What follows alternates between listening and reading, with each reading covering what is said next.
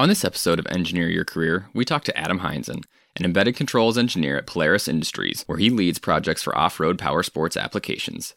Adam holds bachelor's and master's degrees in mechanical engineering from the University of Minnesota Twin Cities and previously worked for 8 years at General Motors, most recently designing and developing engine control algorithms for an innovative active thermal management system.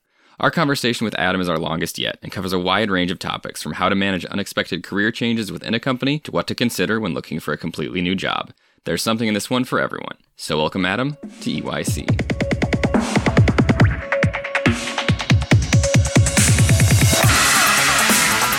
Hey everyone, welcome to another episode of Engineer Your Career. As always, I'm still Brendan Timrack. And I'm still Troy. Yeah, yes, we haven't changed. Bauman. Be on the lookout. B-O-U-man? I don't know. Your guess. You get to pick. Lucky listener, you get to pick. At least people can pronounce one of your names. They can't even really pronounce both of my names if someone reads it, but that's okay. Brennan. That's okay. I like to call him two-stroke Brennan. Because you just kind of keep going with the That's true. You're not the first one to say that, though. So, really? Dang it. Just saying. Justin Ayers, who we had on previous episodes, actually was the first one who told me that. So, going back. But today, speaking of engines, actually, best segue yet, we've got Adam Heinzen on the show, who can probably tell us a little bit about that and all the cool stuff that he has done so far in his career. So, Adam, welcome to the show. Thank you. Hello, everybody. Yeah, thanks for coming on. So I guess no one really knows. Adam and I used to work together. He has since moved on to bigger and better things, but we're excited to have him on the show to talk about all the different stuff that he's doing. Adam, kick us off and tell us how you got to where you are today. Okay, so I grew up in the Twin Cities area of Minnesota. I went to the University of Minnesota Twin Cities, class of 2009 for my undergrad. I got an undergraduate degree, a bachelor's degree in mechanical engineering. And I said I was class of 2009.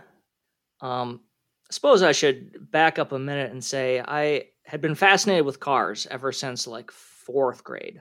And my other interests, well, we had a class in ninth grade called My Future, where it was like, what sorts of careers are out there?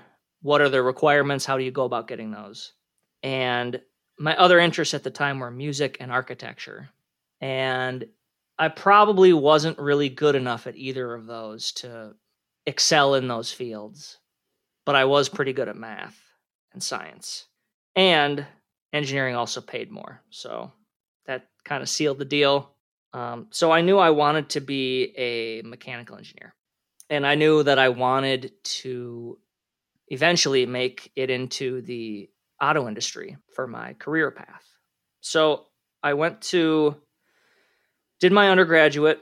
I thought I wanted to do like mechanical design stuff, but it turns out that the class that really caught my interest was the introduction to system dynamics and controls. So that kind of then became like, oh, this is really fun. I enjoy doing this.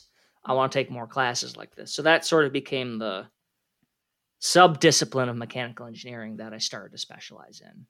So you were taking like an introduction to systems and controls types things earlier on. That was something that, like, for me in my education, I didn't get till late. Like, if that was something I would have been like, oh, this is interesting, graduated too late. So that's awesome that like you got that earlier on in your degree program, and that you're kind of able to go down that path. And that, yeah, like I think that's a really cool thing. Like getting exposure to more of those things earlier on can really help shape where you're going while you still have time to make kind of a shift in your education. Yeah, what year was that class? That class, I took that as a summer class, probably between my sophomore and junior years. Okay. I took classes a couple summers just so I could bank some credits and have a little bit more time to explore other stuff or try to get out early. I don't know. But I didn't really have a lot else going on during the summers. So Yeah, no, I definitely recommend it, especially for those like, I mean, you try for internships and stuff like that. And if you can't get that, but for those listening, like spend a summer at college. It's a lot of fun. It's usually like a totally different scene. I don't know about U of M in Minnesota. I mean, it's a huge university. So the summer is, I'm sure, still different than during the school year. But I mean, imagine, yeah, for every institution, the summer is just kind of a different experience, and I think it's a cool one that people should be interested in trying. I would definitely say that everyone, at least at Michigan Tech and stuff, that spent summer up there really enjoyed it, and I think that'd probably be true for other universities too. So that makes a lot of sense. I think it's a cool opportunity, and its classes are also just different. Especially compared to walking to them in the snow versus being in the sunshine and stuff. But so it's after your second year into your third year, you took this kind of pivotal class. What were your steps after that to kind of align you down that path? Did you go talk to an advisor, professor? I guess what were your steps to try and kind of hone in the last couple of years on that path? Well, as I recall, as you're registering for classes, you get a pretty good idea of what the course offerings are. Going into my junior year, that was really like most of junior year was just required mechanical engineering courses. And actually, this system dynamics and controls course was also one of the required ones. So I didn't really have a lot of free choice until maybe spring semester of junior year or fall semester of senior year. But once that rolled around, we had to take like at least one higher level lab course. So I took the motion control lab, and there was a robotics course that was pretty cool. That had a decent amount of sort of control or dynamics content in it. And then alongside of that, I was also on the lookout for anything sort of automotive adjacent. Unlike the universities in Michigan, like Michigan Tech, Michigan State, University of Michigan, automotive classes didn't really make up a huge part of the curriculum. It's a much bigger thing in the Michigan schools just because of their proximity to the industry, Yeah, that's a really interesting thought. It makes sense, but I hadn't really thought about it either. But the idea of like almost thinking about going to a university, even at the undergrad level, if you have an interest in a certain field, like thinking, like using that as a decision criteria. Like if you're not in the Midwest or whatever, and you like love cars, I mean, California's blowing up in the automotive industry right now, so that may change. But, in the automotive industry, for example, is going to a Michigan school of benefit if you're trying to get automotive experience. That's a really interesting thought. So you really at U of M, Minnesota, you felt like you really had to kind of look around and search for stuff related. I mean, that's got to be hard to do when you don't technically know what you're looking for. Were you able to find like a professor or something that could kind of help you, or how did you kind of navigate that space? Well, yeah. So at the same time, I was lucky enough to get an undergraduate research scholarship where you get part of your tuition paid for to go be an undergraduate research assistant in one of the labs. And one of the labs there was the Center for Diesel Research, which was led by Professor David Kittleson. And they have done a lot of foundational research in especially diesel emissions and especially particulate emissions. So I got to work around engines a little bit for that. That was pretty cool. I knew that Professor Kittleson taught an internal combustion engines course where you kind of go through all the systems of the engine and you learn a little bit about how they're modeled and how they work. What are some of the performance parameters, that kind of thing. That course wasn't offered. So because of the prerequisites, it was really only an option for undergraduates in their senior year, but it was only offered every other year. So I wasn't able to take it during my undergrad, but that's actually kind of a nice segue. So I wanted to work in the auto industry, but as someone who was graduating in 2009, that was basically the worst year possible to be graduating to try to get a job in the auto industry. GM and Chrysler were both bankrupt at the time. Ford was very nearly. So I had to kind of assess my options and say, well, I can either try to get a job in a different industry that I'm not really excited about. But even that's not a sure thing. A bunch of my friends had a hard time finding jobs around that same time. Or, and I think some of your previous guests have talked about this, the University of Minnesota offered a program where you could start taking courses toward your master's during your senior year, which was the option I ended up taking. I said, I'm going to try to get myself more credentialed, make myself a more attractive candidate to hire, and also wait a couple years out, and hopefully the job market will be better then. Yeah, that's a tough thing that I think a lot of people who were at that point of graduating in that time frame were looking at it and being like, what do I do? Because people who had recently graduated right before it all happened and then got laid off as a result of the Great Recession, or who were graduating in the middle of it, like that was a tough thing for a lot of people. And I think there are people out there who are still almost recovering for that somewhat in their careers today, even though I think we're over 10 years out of it, the effects of that, and definitely going into getting a master's degree, or maybe people who were finishing a master's degree and decided to go to get a PhD or something, like education can be a kind of a refuge almost in times like that, because it's like, well, I'm still learning skills. I'm still in college. They don't have to necessarily start paying the loans back just yet. And maybe I can wait this out until people start hiring again. So it was definitely unfortunate for a lot of people, but that's awesome that you were able to take advantage of that and to kind of explore this other area that you're interested in that you missed out on your senior year. Yeah, for sure. Yeah, I would agree. I think even now, I mean, COVID and stuff is doing crazy things to the market. So for those that, are wondering about what other options are, I definitely agree that education is definitely a path to have something to do that's productive while still deferring life in some ways. But okay, so the master's option makes sense. You're thinking about it. You go and start talking to the advisors, and you realize you can do the senior rule thing where you can actually take some graduate courses. That's awesome. So you select those.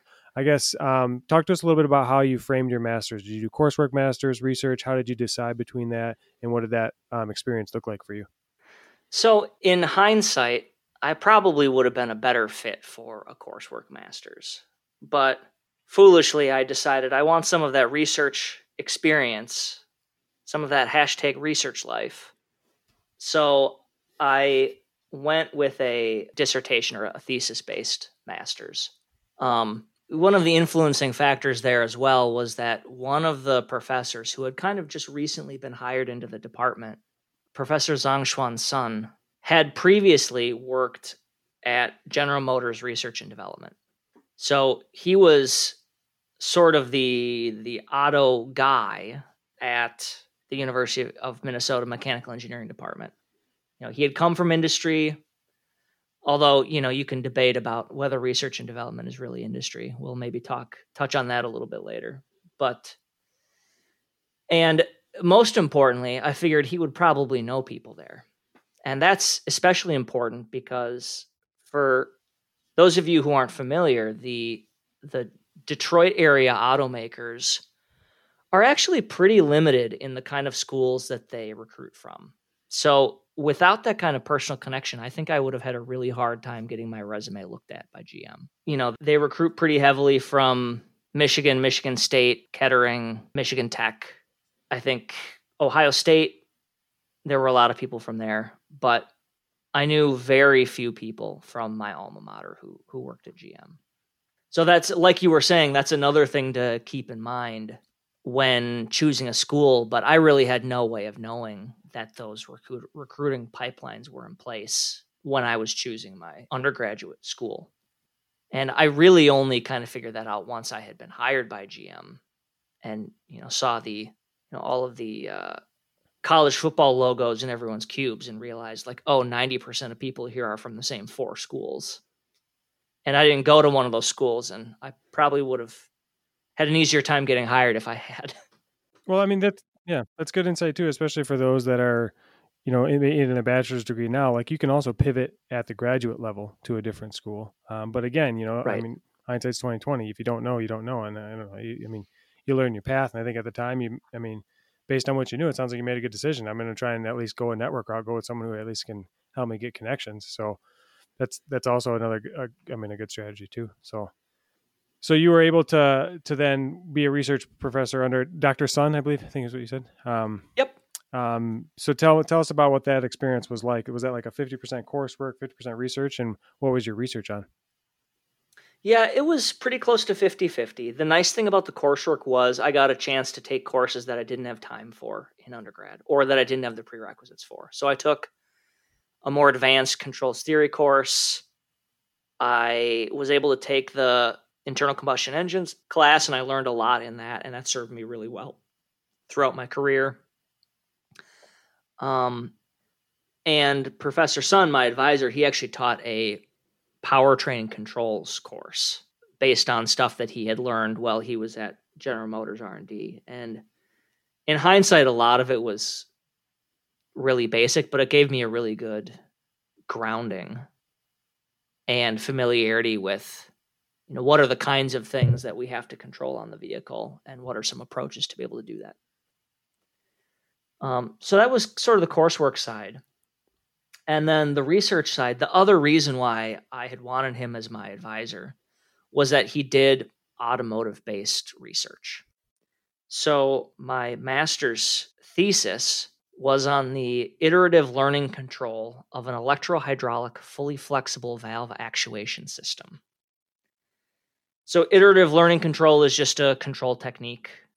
When you do something repetitively, you can use each iteration or try to learn and apply those learnings to future cycles. So something like an automotive valve train is a great example of that. And a fully flexible valve actuation system is probably more commonly known as a camless system. And this is an idea that's been kicked around for, 30 or 40 years probably. The dude at Koenigsegg thinks he's going to be able to bring one to market. I haven't really kept up with that, but it's something that has sort of been talked about at the research level for a long time. The idea there being that by removing the camshaft and instead having independent actuators for your valves, you have a lot more flexibility in the lift, timing, and duration, and even activation pattern of the valves. So there's a lot of cool stuff you can do with that in terms of engine strategy. That I won't really get into here, but if you want, my thesis is freely available at the University of Minnesota digital repository. So feel free to go check that out. Give me those sweet There clicks. He is. Nice. The first advertisement on the show. I love it. That's brilliant. Gotta get awesome. The plug in. Gotta. Right. There is one typo, of course, that I noticed almost immediately after submitting the final draft, and there's nothing I can do about it now. So word to the wise, proofread it just one extra time. That's okay. I'm sure you're the only one that noticed. Yeah, probably. But hopefully. That's awesome, though. I mean, it sounds like, whether, you're able to get at least some good experience there working on a controls problem that's, research based. So the question of relativity, is it relevant to the space is, it's research. So, I think it's fair to say that you're going to definitely in research work on some things that are probably not relevant, but might be in the future. And so I think that's it's interesting to see yourself reflect in that space. I mean, now that you've gone into a more application space, I would say being in, you're not in R&D anymore. So it sounds like, I just listening to you, it sounds like a person who's realized that he wants to be in application space, not in research. And so just for those listening, listen to that and think about that in yourself. Like, when you talk about what you do, is it like, oh, this is futuristic, it doesn't really interest me? Because when I talk to people who are in research space, they don't care about its applicability. They're like, it's this cool new thing. And then people are like, oh, well, is it usable? I don't care. It's this cool new thing. That's the research mind. People that have that mind, they're like, it doesn't matter if it's applicable. It's just cool and new. So I'm working on it and someone gave me money to work on it. That's kind of just a broad research mindset, as opposed to people who are like, no, I need to work on something that's actually going to go into an engine. It's kind of a cool side project, but we'll see. Just interesting to hear how you describe it, Adam. And I'm just trying to bring that out for those that are listening, so that when you think about how you think about things, maybe it can help you decide: should I be more R&D? Should I be more industry? How do you think about new technology? Is it fun and exciting, regardless of whether or not it's actually useful? Then maybe R&D space is something you're interested in. Right. It can also be doing research. Even if you find out that research isn't something you want to do, it can still be a good opportunity to get acquainted with a particular system or a technique or some skills along the way that you can then use towards something that will be, productionized and be able for someone to actually buy and use, because those research projects, I shouldn't say all of them, but a lot of them that are based on something like automotive or something else do factor in a lot of those pieces of a real productionized system or component or whatever it is. And so you still are able to get some experience with that. And then just to get, exposure to different techniques of what people are doing in there, in automotive especially, there's some things that are common across it that you can get. And in other fields, it'd be kind of similar. It's okay, at least I've learned a little bit about what goes on in that field through this. That at least gives me a better understanding of when I try to actually go and get a job in it. Right. And you go farther down the rabbit hole. Sorry to continue to elaborate on this, but your description of understanding a CAM system and whether or not you need a CAM and what the advantages are, that going through that project, you really dig deep. And so, yeah, maybe you never need to go that deep again, but you're now so comfortable with timing systems that you apply that knowledge in your daily life, and it's really beneficial. And so, it's in the same way that we all as engineers go through Calc 3, or a lot of us go through Calc 3, and it's like, oh my gosh, I hate this. I never really want to go this deep for some, but it's for a lot of people, you go that deep into 3-dimensional calculus, but you feel a lot more comfortable with 1-dimensional calculus once you do it. It's sometimes it's good to push yourself way beyond and get uncomfortable in that space, because then everything that's a foundation to that, you get really comfortable with by association. And so there's other ways to look at the benefits there, at least now that I think about learning and struggle, that's something I try to keep in retrospect as I struggle. Yeah, definitely. Okay, so you're doing this project. It's starting to get toward graduation of your master's. Let's talk through that kind of transition and how that went for you. I guess to get a real job, as people like to say. Right.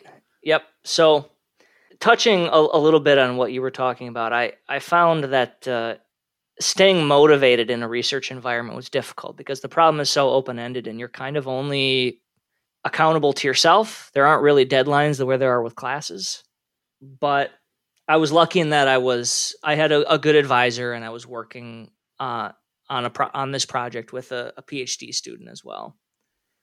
So I did make some pretty good progress with their help. I spent a lot of late nights in the sub basement of the engineering library looking up, really fundamental SAE papers from the 1950s where they were figuring out all this valve stuff. I wrote and submitted and got accepted a journal article as well as a conference paper. And those two together sort of formed the backbone of my thesis, with sort of some background stuff in the front and some, conclusions and implications at the back. And then that was kind of my thesis. I think it's maybe, 50 pages or something like that. It's been a while since I've looked at it. But so as this was going on, my advisor knew that I wanted to work in the auto industry. And he also knew that I preferred something a little bit more applied. So he reached out to some of his contacts at GM and passed along my resume. The first job I got an interview for, and this will probably only mean something to Brennan, but it was at Advanced Powertrain Engineering, which is not really research. It's more like the early applied phase at General Motors. And so I flew out there, had an all-day interview, and flew back the same night. That was a really long, really exhausting day. I also missed the last bus back to campus, so I had to walk from downtown, which in my dress shoes, which made the day even longer. And they seemed like they liked me. They wanted to hire me, but their business unit got put under a hiring freeze. So I was kind of back to square one on the job front, which was scary because I had the interview in maybe March, graduation's in May. So it's I'm going to be done with school and not have a job unless I find something pretty soon here. Luckily, there was another position at GM that had opened up, and this was in research and development with my advisor's former colleagues. So I flew out and had another interview with them, And because they were in a different business unit, they had different rules about hiring. So I was actually presenting my conference paper at the American Controls Conference in San Francisco this would have been late June of 2011. And I was staying with a friend who was working on her PhD at Berkeley.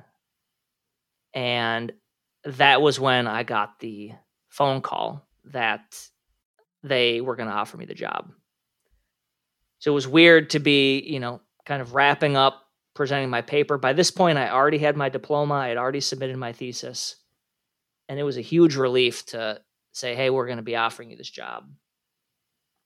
So then the next month was kind of a whirlwind getting all of that stuff figured out.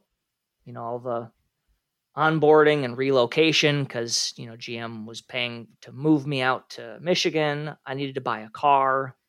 As you guys both probably know, there's not really a good way to live in the Detroit area without a car. And I'd made it all the way through grad school without one.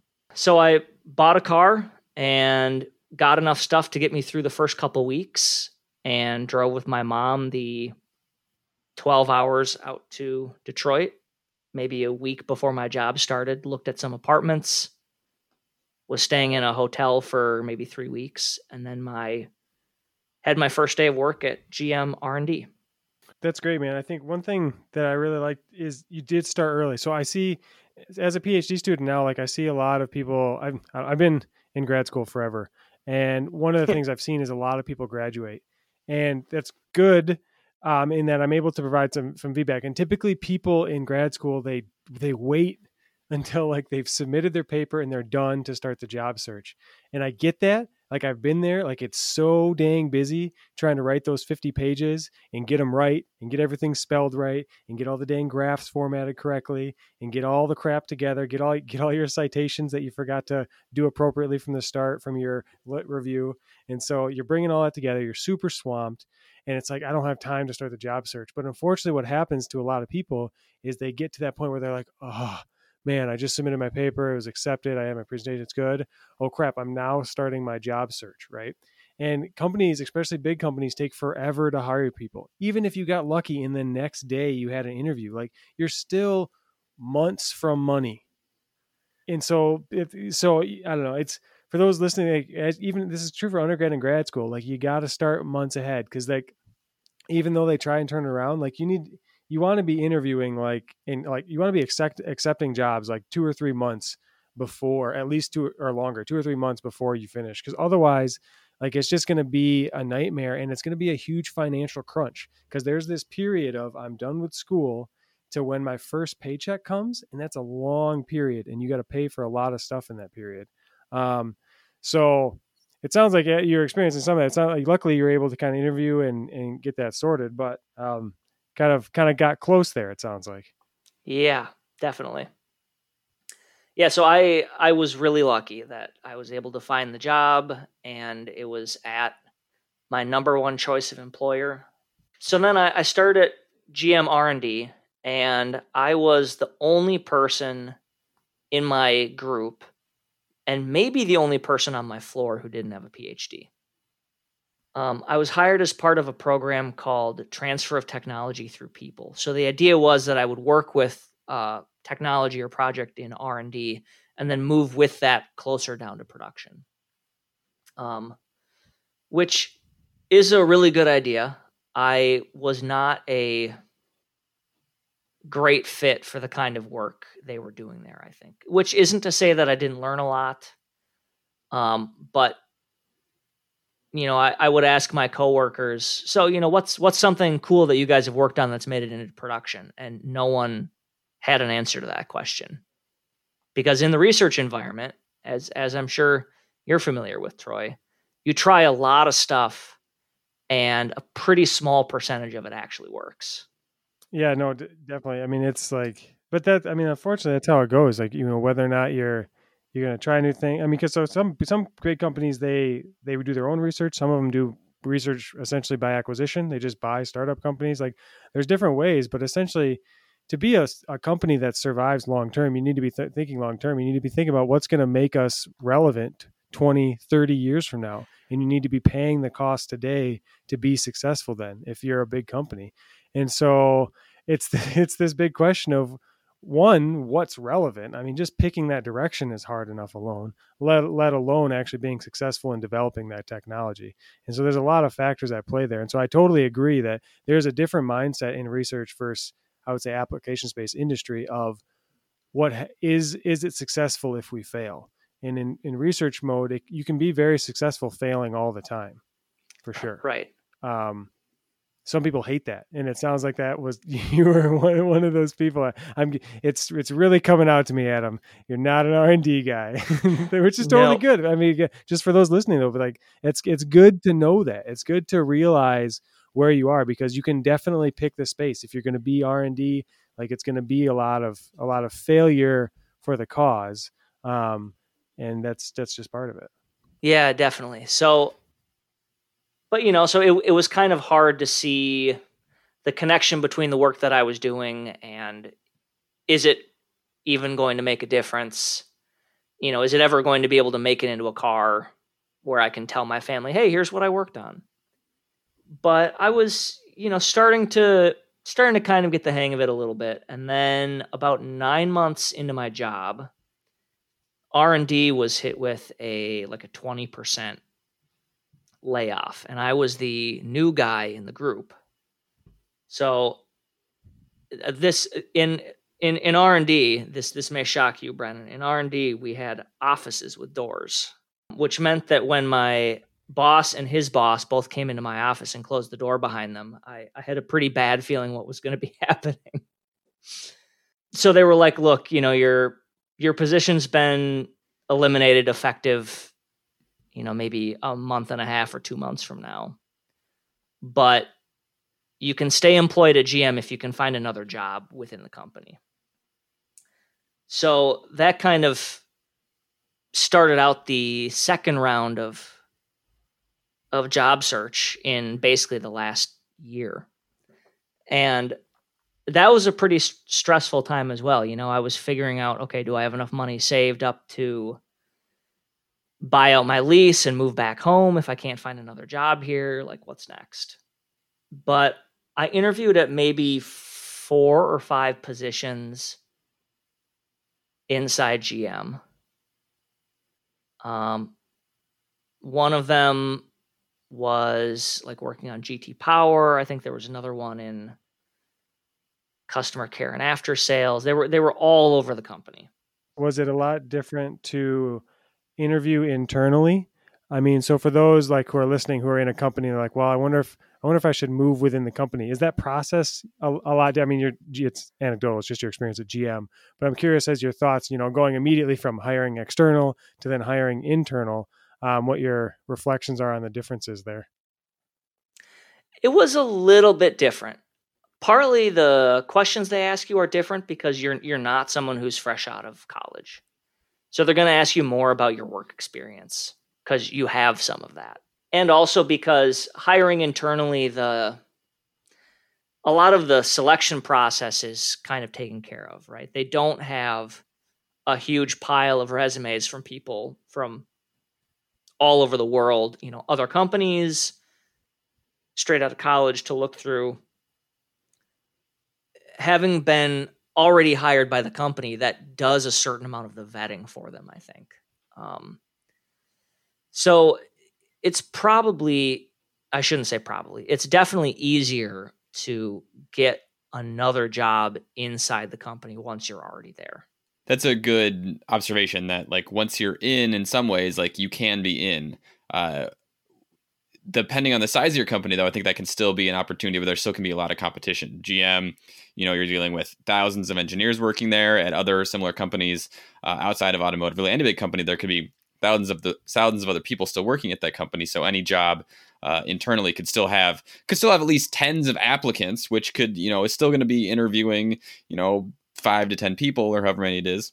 So there is still some competition there, but like you said, like the vetting, the external vetting, you don't have to prove that you're good enough to work at that company and that there's someone like they want. Now you kind of have to prove, like, do you have like the skills for this job? How can you relate what you know about the company to this position? You have a little bit of insider knowledge kind of already of what someone might be looking for, especially at a big company that may have a very standardized like hiring process. They may have a certain set of, here's the questions we ask, the bank of questions we pull from when we ask someone. And you may have already seen some of those, especially if you're doing like interviews for multiple positions in the company. It could be the same questions that you're seeing over and over again. So you may get some opportunity to work on that.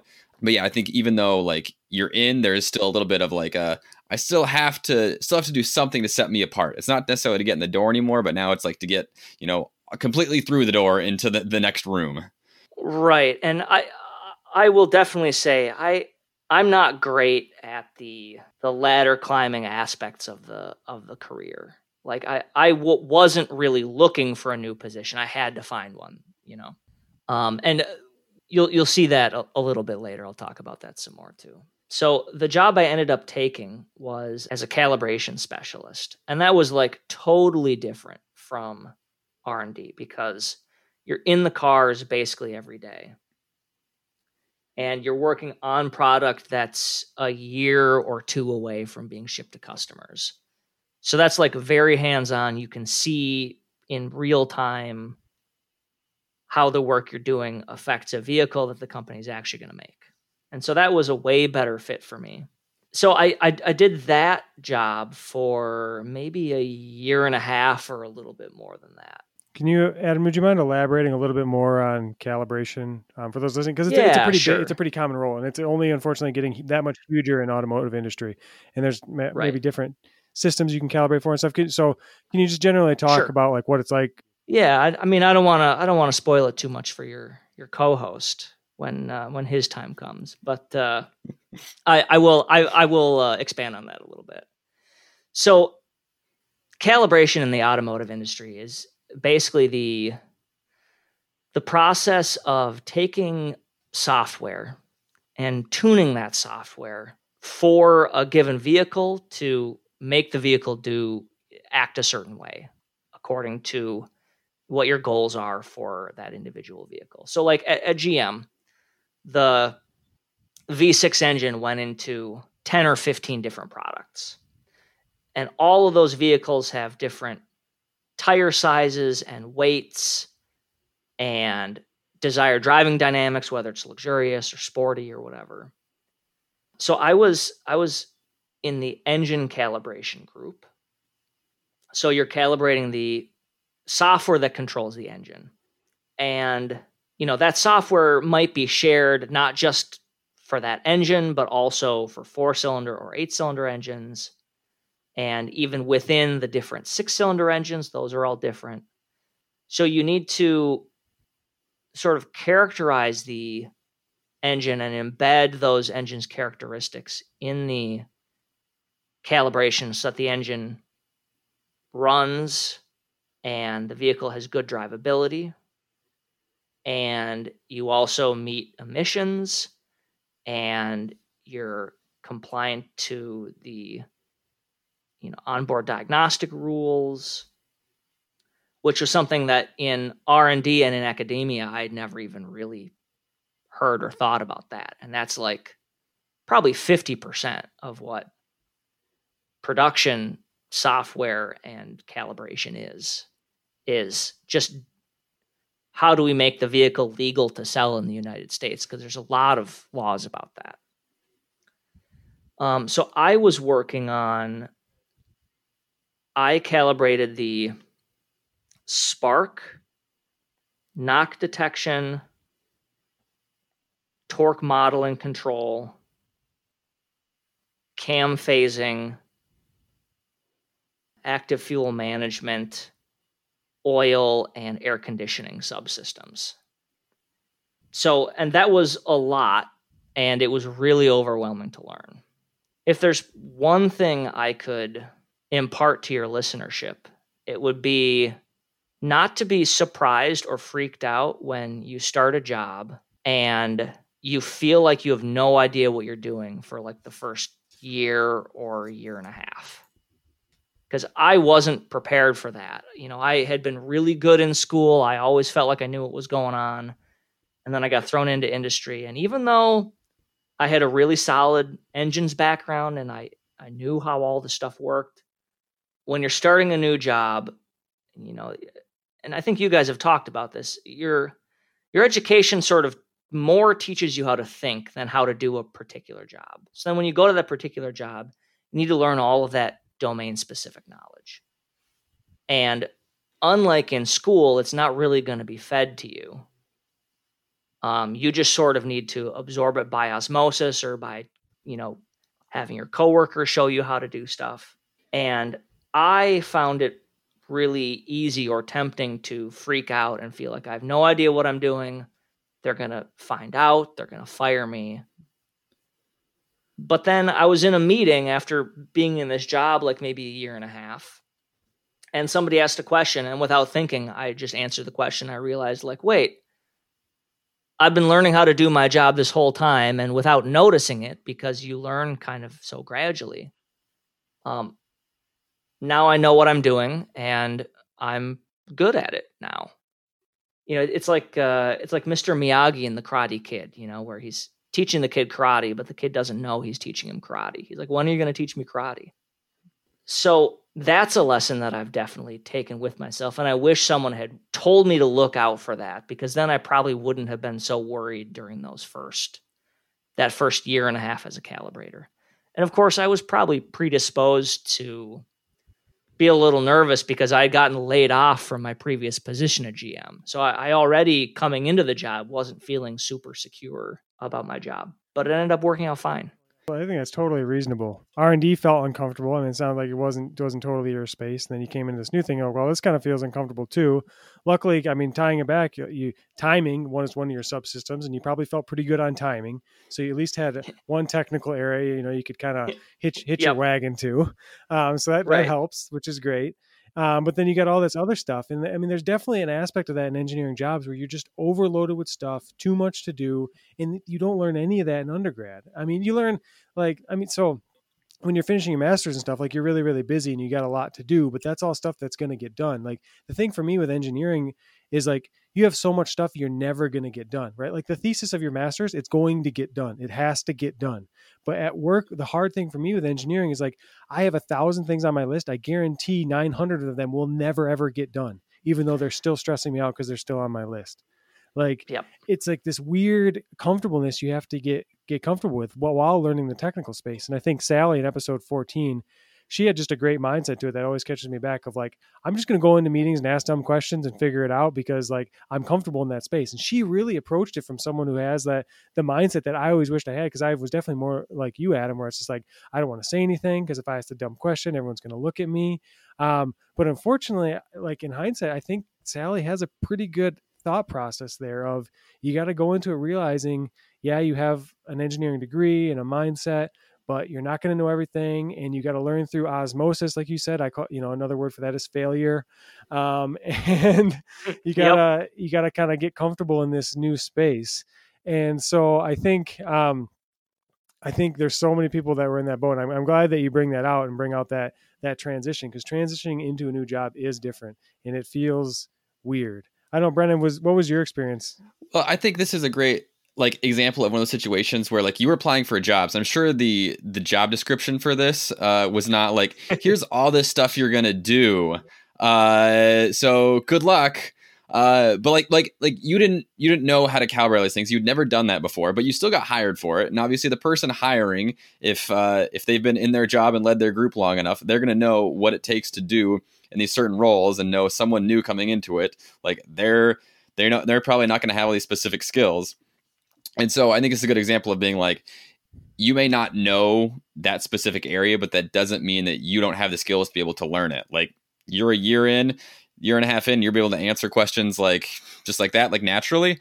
I think it's an example of where we use our background in the basics and how to approach problems and how to solve them allows us to learn along the way. And that's a really important way to do that. For me, so I'm a calibration engineer currently at GM, similar to where Adam was at. When I started, I didn't know anything about it. I had no idea. I don't even know how I got the job.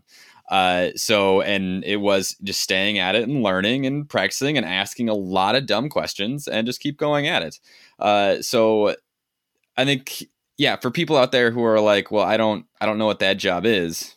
That doesn't mean that you can't fill that job and fill that role, because most of it is learning while we're doing. I wouldn't even say faking it till you make it, because you're not faking. You're learning. You're admitting the things you don't know. You're asking questions, and that's the only way to really learn and do it. And just acknowledging that that's an uncomfortable position for some with certain minds. Like, I don't know, for certain people that are not used to failing frequently, or like, I mean, for if you're an overachiever and stuff, like, it's going to feel really uncomfortable. It's going to feel, crappy. And so I think it's important to acknowledge that and appreciate that. And, just learn to feel comfortable in that environment. For those that are like that. I mean, again, it's not everyone. Like Sally, total opposite, and that she loves it and embraces it, and that's awesome. But like, I listen to that and I just like I get tense, like just like thinking about it. Right. And so, Yeah. it's good. It's good to acknowledge where you're at, though, for those listening, so that when you start to make that transition, even for those that are listening now that maybe will transition into a different role in the company, right? I mean, it happens like 5-10 years into the company, and I'm going to try something new. I'm going to go into a new role. We should get someone on the show that has done that. But I'm sure it's a very similar thing of like, oh yeah, I because if you were 10 years into one job at one company, you'd feel probably pretty good about what you know, and then to go from that into a totally different business unit where you know nothing, that's got to feel, a similar type feeling of, oh boy. So note to self, we got to find someone to come on the show to talk about that. But I assume it's very much that way. So, so I did that. Another thing that I'm sure Brennan will talk about maybe when you guys have a chance to talk about his career is that the stuff that I was working on at the beginning was really pretty stable. So there wasn't a ton to do. And I think that also made it harder to learn. But then maybe a year into my job, we started developing the next generation, which is the current generation of V6 engines. And so I kind of got in on the ground floor on that and had a chance to learn some new technology. And, again, a lot of that was way less figured out, but it was great because those areas where there are the most uncertainty is where I think you learn the fastest, probably. I started to work on that, in the kind of early stages of that engine development. When they were just on test stands, they weren't in cars yet, going down to the dynos and trying to debug stuff. So that was kind of a fun, exciting part of the job. And then and this was sort of right as I felt like I was getting comfortable and knew what I was doing. My boss, who I have to admit I did not get along that well with, which is a whole other thing we could talk about. But I'll come back to that and touch on that in just a minute. But my boss said, hey, they're looking to hire somebody in this other, role in the company. And I think you'd be a good fit for that. Would you be interested in interviewing? And I was like, well, I guess it can't hurt to interview. So I went and interviewed for this new position, new to me, algorithm design and development engineer. And, I talked with the hiring manager and, with some of the people I'd be working with. And one of the guys who had been in my group had that same job. So I kind of talked to him like, what do you think of the job? Which is also something that you can do in internal interviews that you can't do externally. You can, because you work at the company, That's you can huge. talk with Yeah, other people who super do huge. that job and say, okay, what is your day-to-day really like? Because you're not necessarily going to get that from an interview, right? And what do you like about that job? What don't you like about that job? And as a peer, they're going to give you a more honest answer than if you ask the person who's interviewing you, even if that person has your same job, what they like or dislike about it. Because they're trying to hire someone. They're not going to tell you that much about the parts that suck, right? So I decided to take a chance on that. Actually, looking back, I'm not really sure why I decided to do that. It's interesting the sort of unexpected turns our career can sometimes take. But I think partly, like I said, I wasn't getting along super well with my boss at the time. It was also a promotional opportunity, which was a big deal. To go up a level, you get more pay, you get better bonuses, that kind of thing. So it was like a good sort of career development opportunity as well. Yeah, I think that's a win-win. I mean, for those thinking, I think that it's important to also, I mean, realize the quality of the relationships that you have in your job and the importance of that in your job selection. I mean, it's one of the really crappy parts about the whole, like, we rag on job postings and stuff like that all the time, but it's like, one, the job title's wrong because it's not what you do. Two, the description's wrong because it doesn't really tell you that much about the job. Three, it doesn't really tell you anything about the people you're going to interact with or your boss, which is actually a huge part of whether or not you're going to hate your life while you do your job. And so it's like, I mean, Right. the people around you in your job are critically important to whether or not you're going to enjoy your job. Like, for those, like, and there's no way to judge that before you start the job. It's like buying a house. You do all this research, you look for the house, you buy the house, you have no idea if you have the crappiest neighbors in the world when you walk in that door. It can totally happen. You're just like giving it a chance to the wind. And that's kind of how it works with the people who you're going to work with a job. And unfortunately, sometimes you're going to guess wrong. I don't know. I mean, my dad's a realtor, and one of his friends one time went and sat in a lawn chair in the yard of a house he was going to build for like an extended period of time to like experience the neighborhood. So I don't know if that's allowed, but maybe in an internal job, maybe you could just go sit in the cubicle of the job you're applying for and just see if the person in that area. I don't know. It's a ridiculous example, but just trying to illustrate the point of there's huge aspects of the job that you're still totally up for chance for. And unfortunately, when you get in that job, sometimes you just got to pivot. And some people, Adam, I mean, they pivot to lower paying positions to get out of that. And so it sounds like, I'm not saying that you're in a horrible position there, but it could have been worse. So able to move up and move out and move on. And, so sometimes it's a good thing, just to kind of put it in perspective for people. Yeah. So it was kind of and I had all of the people I worked with, like the other people in my group were for the most part really good and really easy to get along with. And yeah, those relationships are very important. And that's also something that I probably underestimated when I started my career. But on the boss front also, like, I've had in my career, let me think, maybe 7 or 8 different managers over my 8-year career out of school. And no two of them have been alike. And that's another important thing to take away, is that, the way you interact with them will be different depending on what their personality is. So it's hard to really, I think, give blanket rules about that kind of thing. I think as your boss is getting to know you, you're also getting to know them, and sort of what that relationship dynamic is going to be like. Definitely. That could be an interesting relationship, like the two-way side of that, of my boss is getting to know me, but then sometimes you don't change positions, but your boss changes, and you've got to like re-get to know your boss, or they have to get to know you for the first time, and how that can always change. And that is always, that's always interesting. It's always, when there's a new boss coming, it's always, well, what are they going to be like? Are they going to be like the old one that we liked? Or are they going to be better? Are they going to be worse? Who knows? And you just have to roll with it. And sometimes that can cause different tensions, or it can be a really good thing. For you now, you decided that you were going to go to this new job, get a promotion, and getting a new boss. What was it like making yet another transition?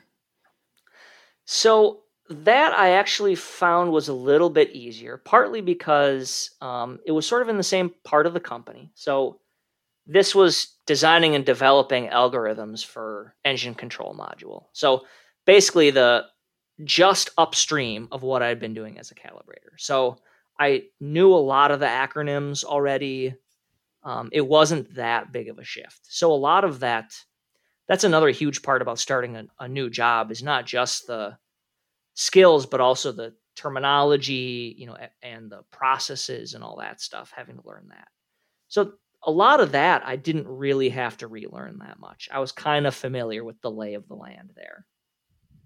And, I knew some of the people who were there. So it was a lot less like starting over. And in hindsight, and like I said, I didn't really appreciate this or realize this at the time, but that job was pretty much what I had gone to grad school to do. In grad school, I have this control problem I need to solve. You kind of have some hardware and a blank piece of paper, and okay, how are you going to do this? And so a lot of the skills that I gained there okay, you have a control problem. What methodologies do you apply? How do you design a system, a control system to deal with, the plant that you're trying to control, the hardware and actuators and sensors and all that stuff. My education of all of the jobs that I had, this was by far what my education had most directly prepared me for. So that also made it a little bit easier to slot in. There was still definitely a learning curve with some of the processes and stuff, but once I got that down, I hit the ground running pretty fast, and I kind of just I got what the job was. So that part was really nice. And so one of the reasons I had decided to take the job was because, so one of my regrets with leaving my previous job as a calibrator was that, we had started working on these new engines and then I just kind of left halfway through. And that's something that happens to you a lot as you move into and out of jobs. You're not necessarily going to be starting a job at the beginning of a project or leaving a job at the end of a project. You're kind of halfway through something and maybe you're sort of invested in it because you've done a lot of hard work, but then you move on and somebody else takes your position and you never really get to see it through to its completion, which I'm sure different people have sort of different levels of emotional attachment to the stuff they're working on. But I know for me, I was a little disappointed to say, oh, I'm not going to be able to really finish this. And getting back to how I'm not an R&D guy, I was looking forward to saying, hey, I developed this new engine and now it's in a car and you can go buy it, Mom and Dad,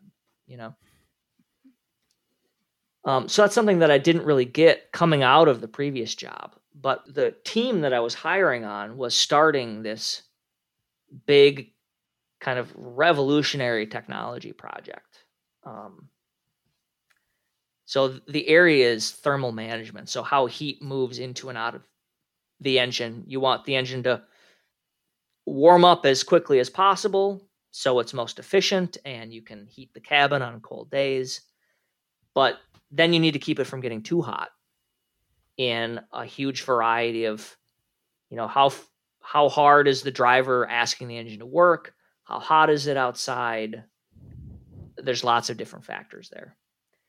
And up until this point, the thermal management system on most engines was really simple. It's a mechanically driven pump and a passive wax pellet thermostat. And together, those just, once you design the hardware, you're basically done.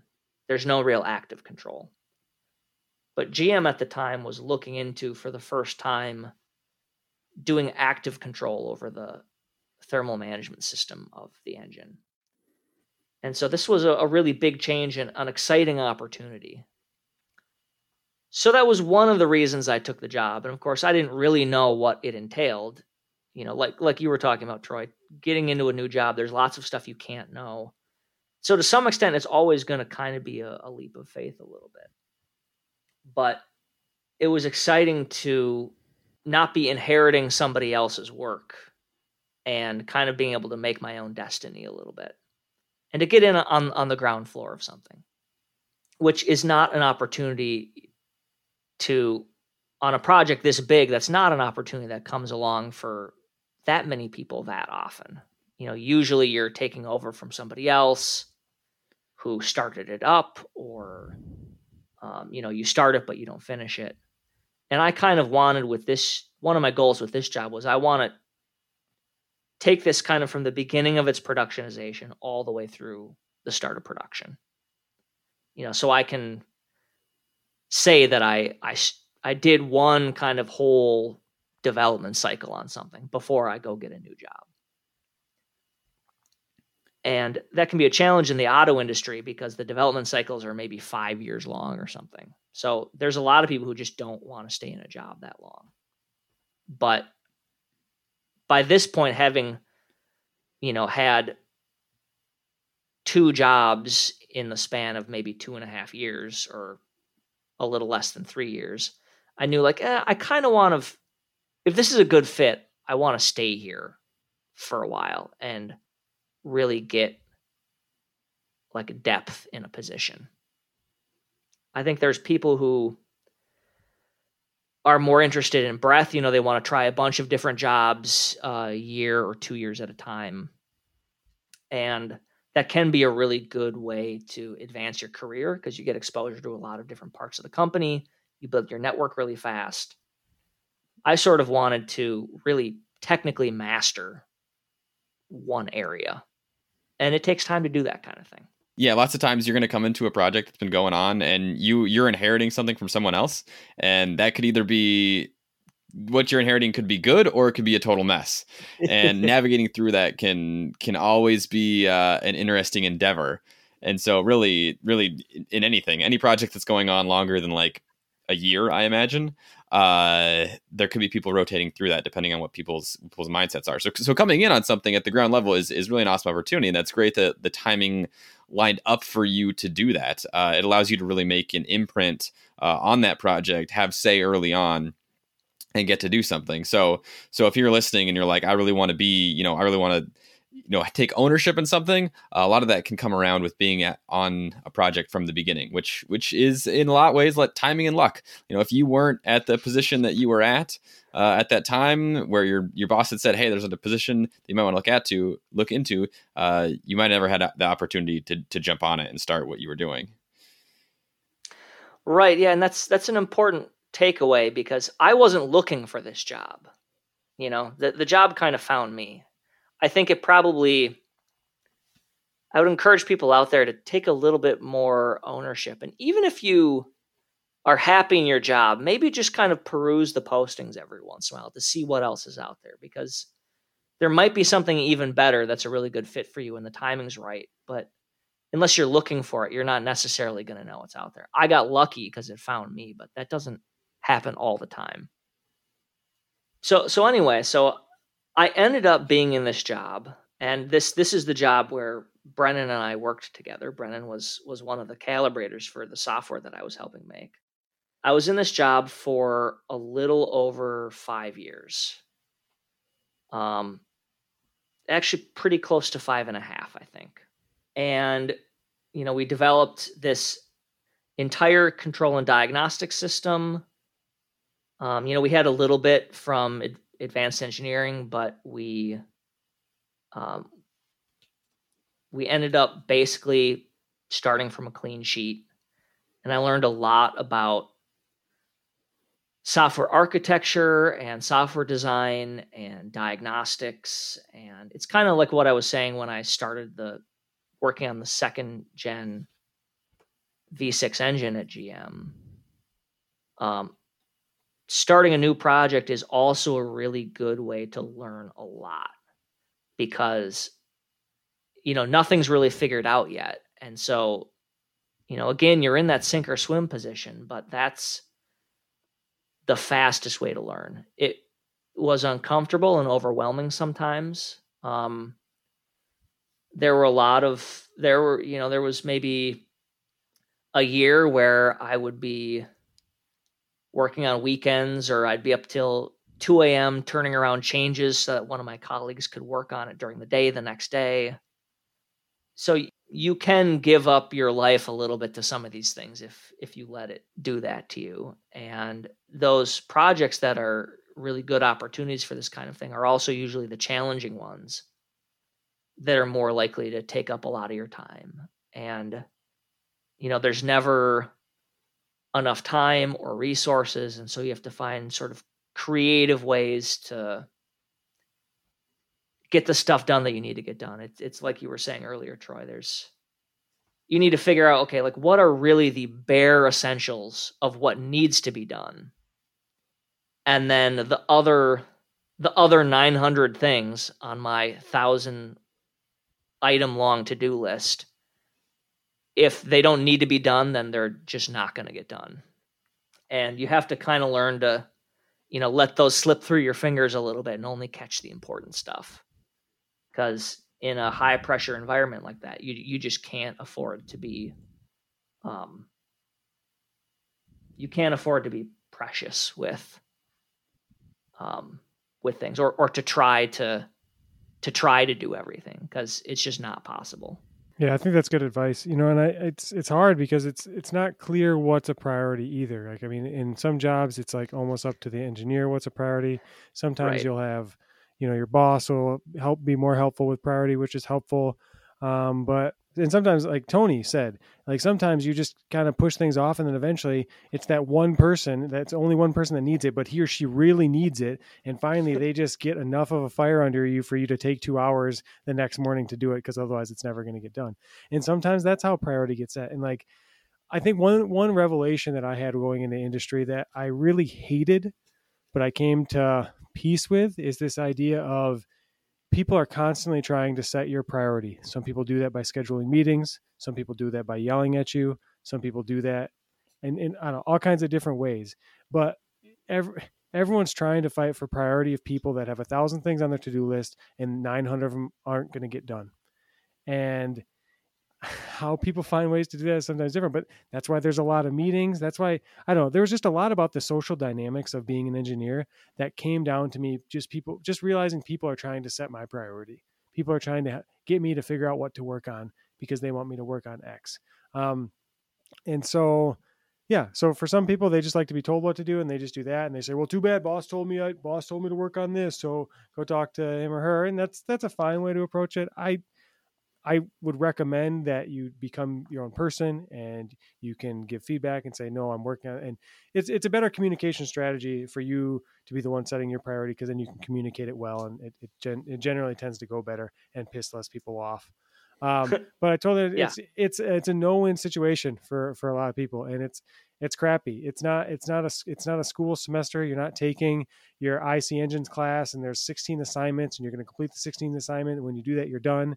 It's, hey, I'm starting this thing that's going to take infinite amount of time. I'm going to have way more things than I could possibly do. I'm going to try and get as much done as I can. Oh, also I have to figure out priority. How do I do that? I don't know. Okay, well, what do I work on right now? I don't know. Like, it's life. It's like this weird, it's this weird thing of like, crap, I got 1,000 things on my to-do list. I can't figure out what to do right now. Like, and I don't know. It's so weird being an engineer, but this is what it becomes. It's learning how you are going to handle yourself in these situations. Yeah, it's really easy to get option paralysis if there's so many things to do, where there's so many things to do that I can't decide which one, so I'm going to do nothing. Or sometimes you just go based on, well, what's the most fun thing to do, right? Oh, there's this interesting problem, and that's one of the things that needs to be done, so I'm going to work on that because, I don't feel like dealing with this other crappy problem today. And sometimes, like you said, it's the squeaky wheel that gets the grease. I think that if you're trying to set someone else's priorities, that, and you need something from them, sometimes you just have to be annoying enough for them to decide that dealing with it is the least painful of their options, So it's so crappy. Like that's one of the, when I was in industry and I was realizing those moments, I'm just like, why is everyone being a squeaky wheel? I hate this. I hate this. I hate this. And then you finally sit down and realize, like, this is the only way it works. And you go, yep, crap. Like, you have this moment where you go, crap. Like, this is just how it works. Like, that sucks. Okay, well, I guess I realize this is just how it works. Okay, I'll keep moving forward. I think that's what, what I was trying, like, when I first started being an engineer, I kept having all of these things happen, like people being squeaky wheels, people going to other people's bosses, to my boss to tell me what to do. And I'm like, why is this all happening? Like, why does this have to work like this? Like, I hate this. I hate that this is how this works. But eventually you come to realize that's just how it works. And unfortunately, no one's come up with a better option. I think many engineers would be very happy with a better alternative, but unfortunately, that's just kind of how it is. What's your thought, Brandon? How would do you feel like that's? Well, I would add, I think there's a certain level of discernment that has to go into it. That just because a wheel is squeaky and you only have so much grease to go around, you're not going to be able to grease all of them. And some people think their wheels are squeakier than others, to keep the metaphor going. When they're really just wheels that need to be retired and need not be used anymore. So when you're always dealing with other people's demands on your time, there's a part of you that has to be like, what is really the priority here? If everything is a priority, then nothing is a priority. So it's figuring out what right. actually has to be done. So someone may be asking you to do something just because they have nothing else to do and they need you to do that. Or there is something that is actually really beneficial to getting the project done on time, to meet a deadline, to get it out there, to solve a customer's problem or anything like that. And so figuring out where that all lies, and that developing that skill and being able to be diplomatic about it with your coworkers is really important. And then also understanding when it's time to engage your manager in that discussion, or kind of escalate it in some ways to be like, hey, here's how much time I have. Here's what I'm working on. Here's what everyone's asking of me. How do you suggest I go about this? And I think there's always a balance on that. And it always kind of ebbs and flows depending on the season of a project or what's going on. Or who the person is. One thing that you're doing, one person you're working with one time, they may get replaced by someone else or move on, and the new person who comes in doesn't. They are just completely different and aren't barking at you all the time to do stuff for them. So it always changes. But yeah, it's always people are asking a lot of you, and then you also have to be aware of how much you're asking of other people, because you're asking for other people's time too, to help you, and realizing where you are the unnecessarily squeaky wheel in their ear. Right. Well, I also look at it though as something that's a little bit freeing, because since it works that way, you don't maybe have to get so bent out of shape about, well, what happens if is there an email I was supposed to reply to that I never replied to? Because if it's important enough, that person's going to email you again. Like, you can trust that everything that has to get done will eventually get done, because it's not just you working on this. You're working at a company. There are processes. There are other people. And that kind of sets up checks and balances a little bit to make sure that what needs to get done gets done. So, the nightmare of, you have a test in college that you never studied for. There's a version of that for the workplace too. Like, oh, there was this thing that I needed to get done, but I totally forgot about and I never got it done. And you can worry about stuff like that. But like, if it's important enough, somebody else is going to call you out on that and remind you of the thing that you were supposed to do. Yeah, that's fair. I think that's a fair catch-all theory. Yeah, in that way, I think there's a little bit less personal responsibility on you to do everything you're being asked to do. Yeah, definitely. So you spent 5.5 years in this role doing something that you found really fit your education. It was something that you got in on. But the reality is, if we look at your resume now, that's actually not what you're doing anymore. You made another correct. Career shift. Tell us about that. Yeah. So, this was all going on. So I lived in Michigan for 8 years. And in some ways, especially the last job I had at GM, the algorithm design and development engineer, you could say that was basically my dream job. I got to do a lot of cool stuff. I'm really proud of the project that we worked on. I think it turned out really well, other than, some maybe nagging problems with a certain tool Brennan was asking me about earlier today. But during that time, I also kind of realized, like, what? My whole family is in Minnesota. I'm at the point in my career now where, so we got this project out the door to production. They're building these cars. You can go buy them now. Brennan will have to tell you whether you want to or not. I kid. We'll see. They're stellar, right? So, but so I was kind of at the point where I'd been 5.5 years in the same position, and so it was probably time for me to do something else. Like, I had really very little learning left to do in that job. I was, one of the most senior people who had that position. I was the most senior person with that position in my group. So I was like really an expert.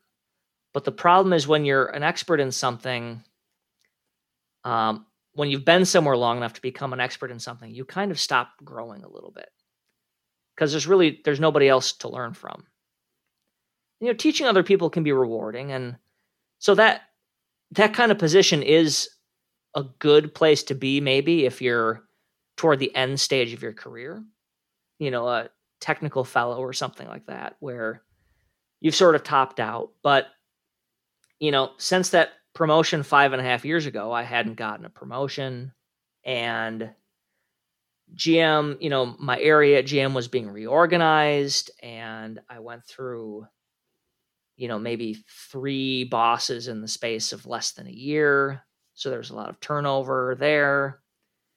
And so everything was changing, and it was kind of time to find a new job, either at GM or somewhere else. And I kind of decided, again, going back, knowing that it was going to be probably a rough year or year and a half of having to get uncomfortable, get out of my comfort zone, feel like I didn't know what was going on again.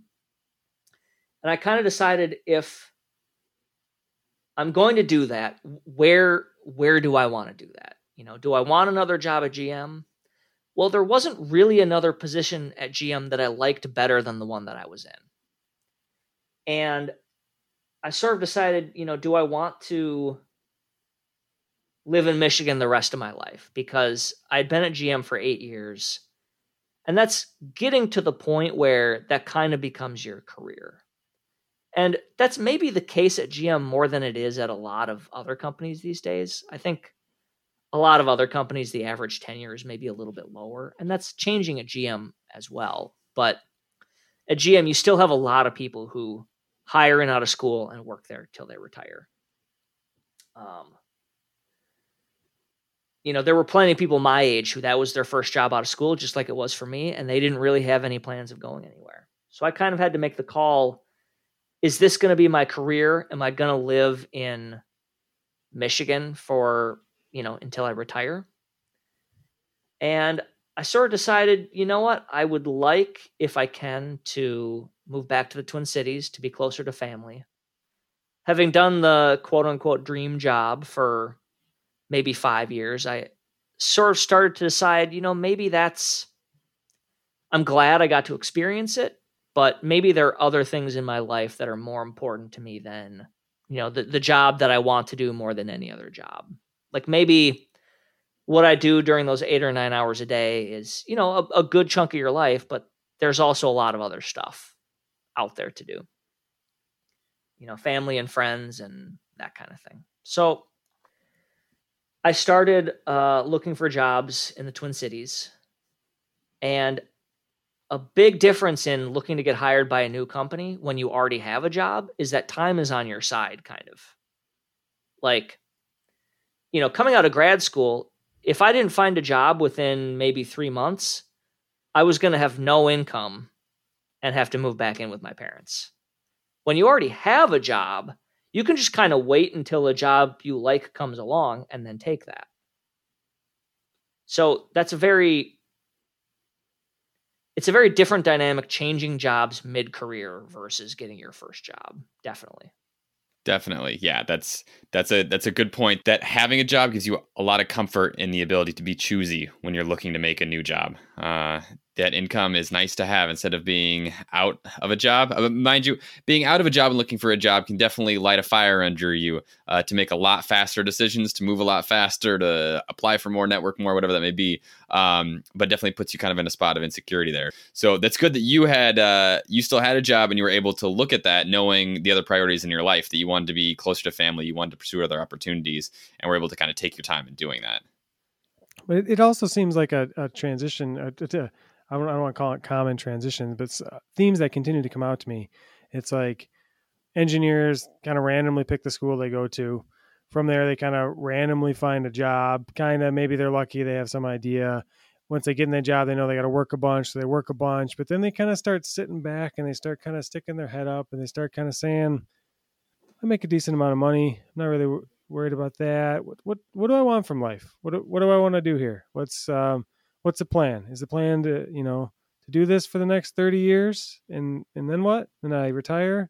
It's probably for the psychologists listening, they're like, yeah, they're probably in stage 7 of Artemis's 7 stages of life or what, like, I'm sure that there's a common transitions, but like, there's definitely this point. I see a lot of engineers get, 5-10 years in where they really start to think about work differently. Yeah. And it sounds like you're kind of going through a different like life transition there too, in addition, and almost, we talk about like a master's degree as a transitional tool for work. It's almost like using a job change as a transitional tool for life change. Yeah, no, that's really true. And like you said, a lot of my friends have been doing the same thing. They've gotten a new job and moved to a different city or moved back home or whatever. I mean, Troy, you kind of made the same call a little bit, deciding to go back to get your PhD, after having worked in industry for a while. So it is, as you mature in your career and as you get older, your priorities in life shift. And it's important I think, to be willing to make changes on the career side to sort of stay in sync with that.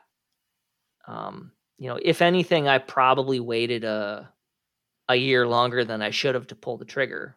Kind of like what you were saying, Brennan. Having a job makes it a little bit easier to maybe be a little complacent and not super motivated to look for a new job. Like, I knew I wanted one, and then I went 6 months and didn't do anything about it.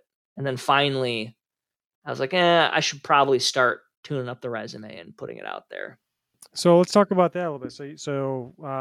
Yeah. Let's go, I guess, more of your transition. How'd you figure out what you wanted to do after having the perfect job, and kind of how that looked, and then I guess what we can kind of wrap up in terms of what you're doing now. Yeah, sure. So this was all kind of precipitated most proximally by GM went through a big round of layoffs in like the first quarter of 2019. And so we knew it was coming, and it took out a lot of people. And that was kind of a realization triggering thing. Like, I realized not only I feel like I've accomplished enough in this job. I feel ready to go. Like, if I get laid off, I'm not going to be heartbroken about it. And then B, if I do get laid off, I'm going to need to update my resume, which is horrible. It's the worst thing to have to do because, you're trying to make every word count. And, how do I summarize 8 years at GM into, a page or whatever? So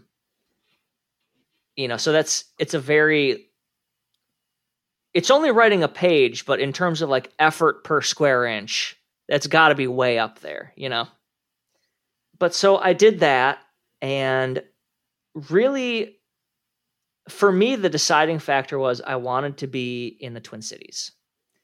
Now, that meant, just like I knew when I decided I wanted to go into the auto industry, that I knew I was going to have to move pretty much to the Detroit area, because that's where all the development happens, basically. I knew that if I wanted to move away from the Detroit area, I wasn't going to be in the auto industry anymore. There just aren't those auto industry jobs here. So I had kept in touch over the years with my master's advisor, which is a smart thing to do. Stay in touch with your professors and whatnot. Because, they have access to a huge network and a different network than what you have access to.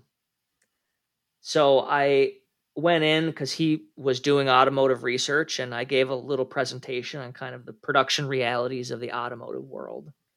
And I used that sort of as a chance to be like, hey, I kind of want to move back to the cities. Like, are there companies here that you see would be a good fit for someone with my skill set? because he was pretty familiar with what my skill set was because he was my master's advisor. And he had worked at GM where I worked. So he gave me a few suggestions kind of as a starting place, and I looked around a little bit on my own. And so I applied to a few jobs. One of the big industries in the Twin Cities is the medical device industry. I figured, I've worked on safety critical embedded software, and, that's in implantable insulin pumps and pacemakers and, all that kind of thing. So I could do that probably. It's a different industry, but the same discipline, which is kind of one way to look at it, right? You can move within the auto industry to a different discipline maybe, or you can keep the same discipline but move to a different industry. And then another place I looked at was Polaris, which is based in Minnesota, and they make power sports vehicles. They do other stuff too, but ATVs. I mean, they started with snowmobiles back in I think the 50s maybe. They've been around for a while, but so those have internal combustion engines. They have embedded controllers. They're not cars, but they're about as close as you can get to cars in the Twin Cities. So I, kind of try to customize your resume a little bit, at least in like what order you put things in or what experience you emphasize to tailor it for each company you're applying for. And that's also a lot of work, but it can be helpful. So I got a couple interviews. One was with Medtronic for a contract position, interview over the phone. And another one was at Polaris for a direct hire position. Now, I don't know if you guys have talked a lot about contract positions, but one of the things with that is you don't really get paid vacation most of the time. Yeah, Adam, maybe can you maybe just tee it up a little bit? I guess, yeah. So just talk about the contract position, because no, we haven't talked about it all, but it'd be good for people listening, especially international students who are listening, to understand what contract means and what it doesn't mean. Yeah. So, and there are different companies do contract positions different ways, but the contract position is basically you are directly employed kind of by a contract house. There are a couple examples of that. I think Aerotech is a big one. There are various others, but they basically, find engineering talent, or also other industries. Obviously, engineering is the one that I'm familiar with and that we're concerned with here on the podcast. So they then contract that labor out to employers. And it's a way for employers to get labor to do projects without adding fixed cost, because your contract is there for a certain amount of time. And then once the contract is done, they have no obligation to still give you work. And so you're paid for the hours you work. So you can take vacation, but it's not going to be paid. So, in cyclic industries like the auto industry, where they have periods where they have a lot of work to do and periods where they maybe have less work to do or are making less money, a contract workforce allows companies to more easily adjust the size of their payroll without having to go through a bunch of work to hire somebody or fire somebody. They can go to a contract house and say, hey, we need 4 people with kind of this skill set for a year and a half. And the contract house will say, okay, here's what the rate is. The contract house will take a cut of that. That's their business model. And then the rest of that goes to you, basically as sort of an hourly rate. So some plus sides of that are, you might get to work on a wider array of products because you're not always going to be contracted to the same company. And also, because you're paid hourly, it can't really take over your life like a salary job can. Salary job, you get paid the same amount no matter how late into the night you work, no matter how many, Saturdays you're in at the office, or no matter how many Sundays you're VPN'd in. But as a contract worker, like, you work 40 hours and they don't want you to work more than 40 hours because they would have to pay for it, and they're budgeted. The company that's hiring you, or, that's paying for your contract, has budgeted to pay you this much money.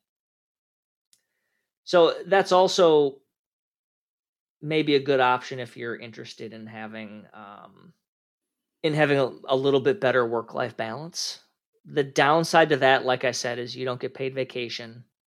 The position that I interviewed for, you did get, other benefits. You get health insurance and all that stuff. The benefits maybe aren't as good. There's also a little bit less income security because obviously if you don't have a contract, you're not really getting paid because, the money to pay you comes from a company that's not your employer. So there's less job security there. And one of the reasons that motivated me at the time I did, one of the other reasons why I wanted to look for a new job, and this is, a very timely thing to talk about, is, having been through the Great Recession in 2008 to maybe 2011 or 2012, and having seen what that did to the auto industry, and having been in sort of an unprecedented boom market for a long time, the gravy train isn't going to last forever. The economy is cyclic, and it's really easy to change jobs when everybody's hiring and the economy is doing well. It's really hard to change jobs, or you might even lose your job when the economy isn't doing well. So I didn't want to rely on the economy being great, in 2 years or whatever, and then trying to find a job when everything crashed, like it kind of did, at least for a little while, in March. That is obviously a little bit different because it's sort of an exogenous disturbance, as we would say in the controls field. Like, it came in from outside, so the business fundamentals didn't really change at all. But nonetheless, a bunch of companies were under hiring freezes and stuff, and I kind of snuck in under the wire when I started my job in November. It was less than 5 months after that. We were all working from home then. So again, another example of where kind of luck plays into it. But I knew that something like that was going to happen eventually. And the longer I waited, the more likely it was that it was going to happen while I was actively trying to look for a job.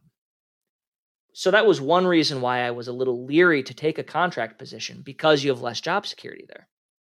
And in a recession, the contract positions, the reason that a company will pay for contractors is because they're easier to let go. And so I viewed taking a contract position when I took it as kind of risky.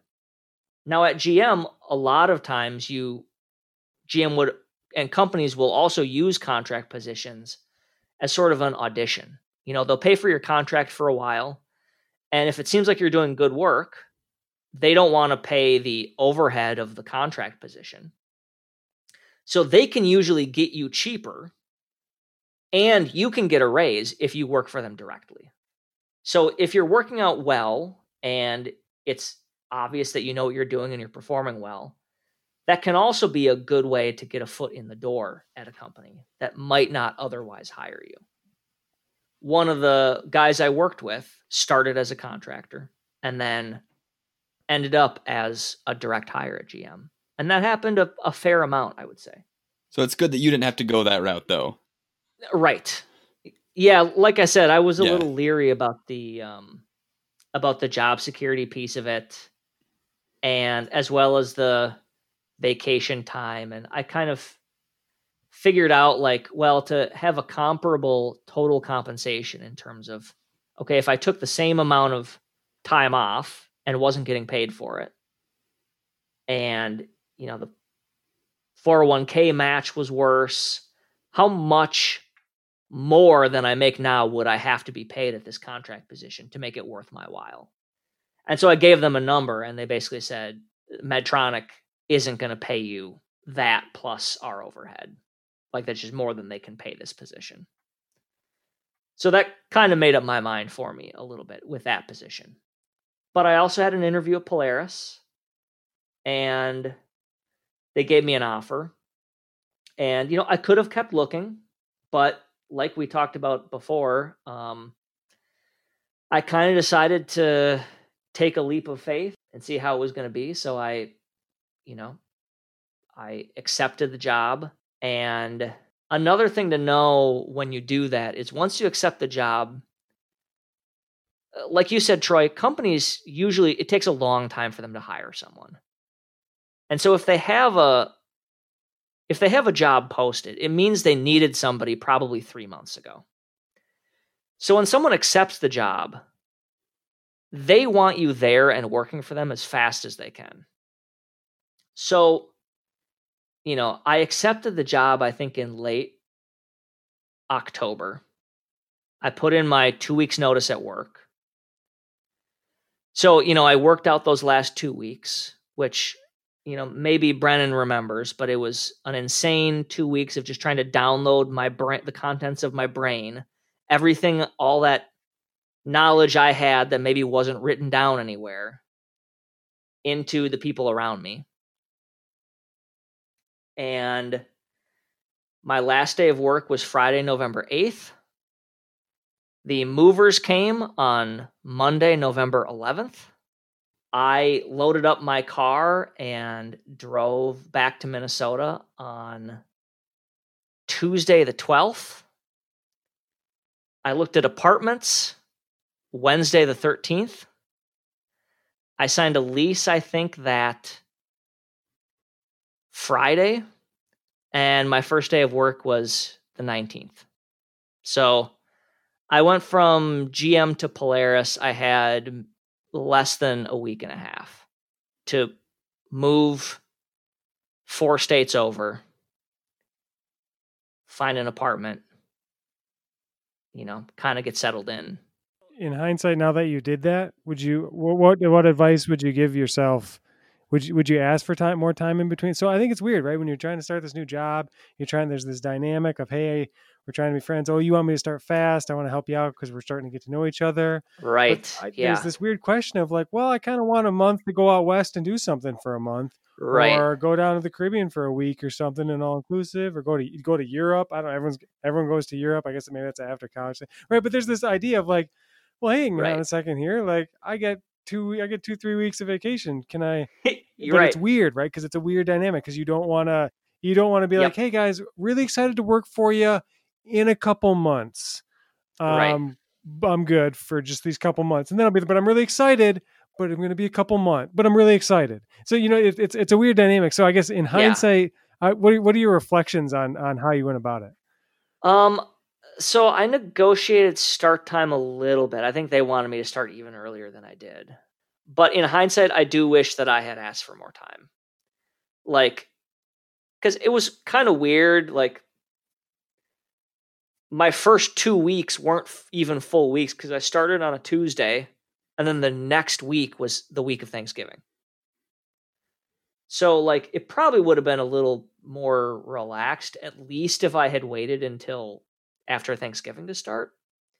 And yeah, like you said, I mean, so when I was facing the prospect of being laid off at GM, when they had that round of layoffs last February, I was entitled to maybe 3.5 or 4 months of severance pay. And so I was like, so I'm going to get paid to do nothing for 4 months. Like, that's going to rule. I'm going to be able to travel. Because, yeah, I mean, there's some vacations that are really hard to do. If you want to go over to Europe for 6 weeks or something, you basically can't do that when you have a job. You need to wait until you retire, or if your company lets you bank up a bunch of vacation or whatever, or take time unpaid. So I was kind of ready to like live that life. And then, I'm going to mess around for a month or two and like relax, and then I'll start looking for a job. So yeah, it would have been great if I had had even another week, but it would have been even better if I had had a couple months. But like you said, it's hard to know. I think in hindsight, my advice would probably be ask for what you really want. And if that's not acceptable to them, they'll let you know. Like they've already gotten to the point of telling you they want to hire you. So that you have probably more leeway than it feels like you have to negotiate start date. And start date's probably something that they have more leeway to negotiate with you about than something like vacation time or even salary. So I do kind of wish I had asked for more time. It was a really hectic few weeks. I mean, really the first couple months with Thanksgiving right away and then Christmas and then New Year's, and having to, the movers showing up with my stuff after a week or two of living out of suitcases, and trying to get your life set up in a new place. I had to open a new bank account, new driver's license, re-register my car, get new insurance, all that stuff. And that all takes time and is kind of a pain in the butt to do. And it's way easier to do if you don't also have to work 45 hours a week. So even aside from like the being able to relax and take a vacation, just logistically, moving is a really tough thing. And I had it easy because my relocation was paid for. So the movers showed up and like took my stuff, and then 3 weeks later unloaded all my stuff. So that's like about as low stress as it can possibly be. Like that was all set up for me. It was paid for me, but it was still, I remember when the movers were done unloading all the stuff, I just like looked in my apartment and it's just full of boxes. And I'm like, this is going to take me forever. I don't know where anything is. And, I need dishes to eat off of and clothes to wear to the office tomorrow. So that took a couple weeks to kind of get everything unboxed and all that stuff. That's definitely the difference between starting your first job out of college or a year or two out of college and then 8 years out of college. Just the amount of stuff, the different logistics of it, everything you have to factor in, because you're like, man, I'm older now. Things are just different. I don't want to do it cheap. Right. But at the same time, like, where's my stuff? I got all my stuff. So yeah, definitely always different things you got to think about, especially if you have a family too. Well, yeah, and I mean, so I lived in Michigan for 8.5 years. 7.5 of those years were in the same apartment. And so when you don't move for 7.5 years, you accumulate stuff and you don't really realize how much stuff that is until you have to empty everything out of the apartment that isn't bolted to the floor.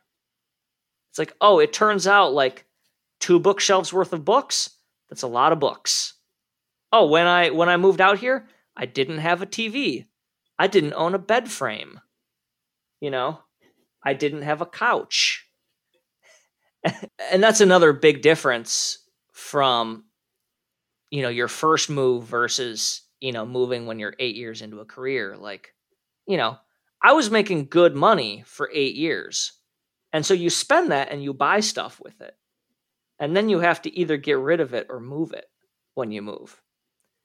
So definitely not a thing to be undertaken lightly.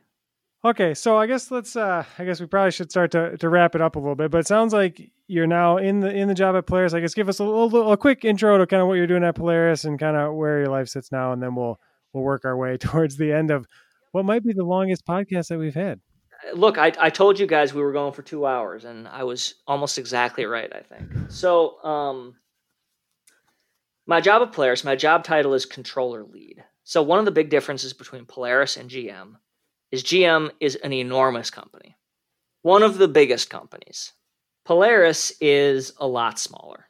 So the job that I do at Polaris, part of that job is kind of like my job was at GM, right? It's specifying software, let's say, for an embedded control module that does or controls something on a power sports, a side-by-side or something like that.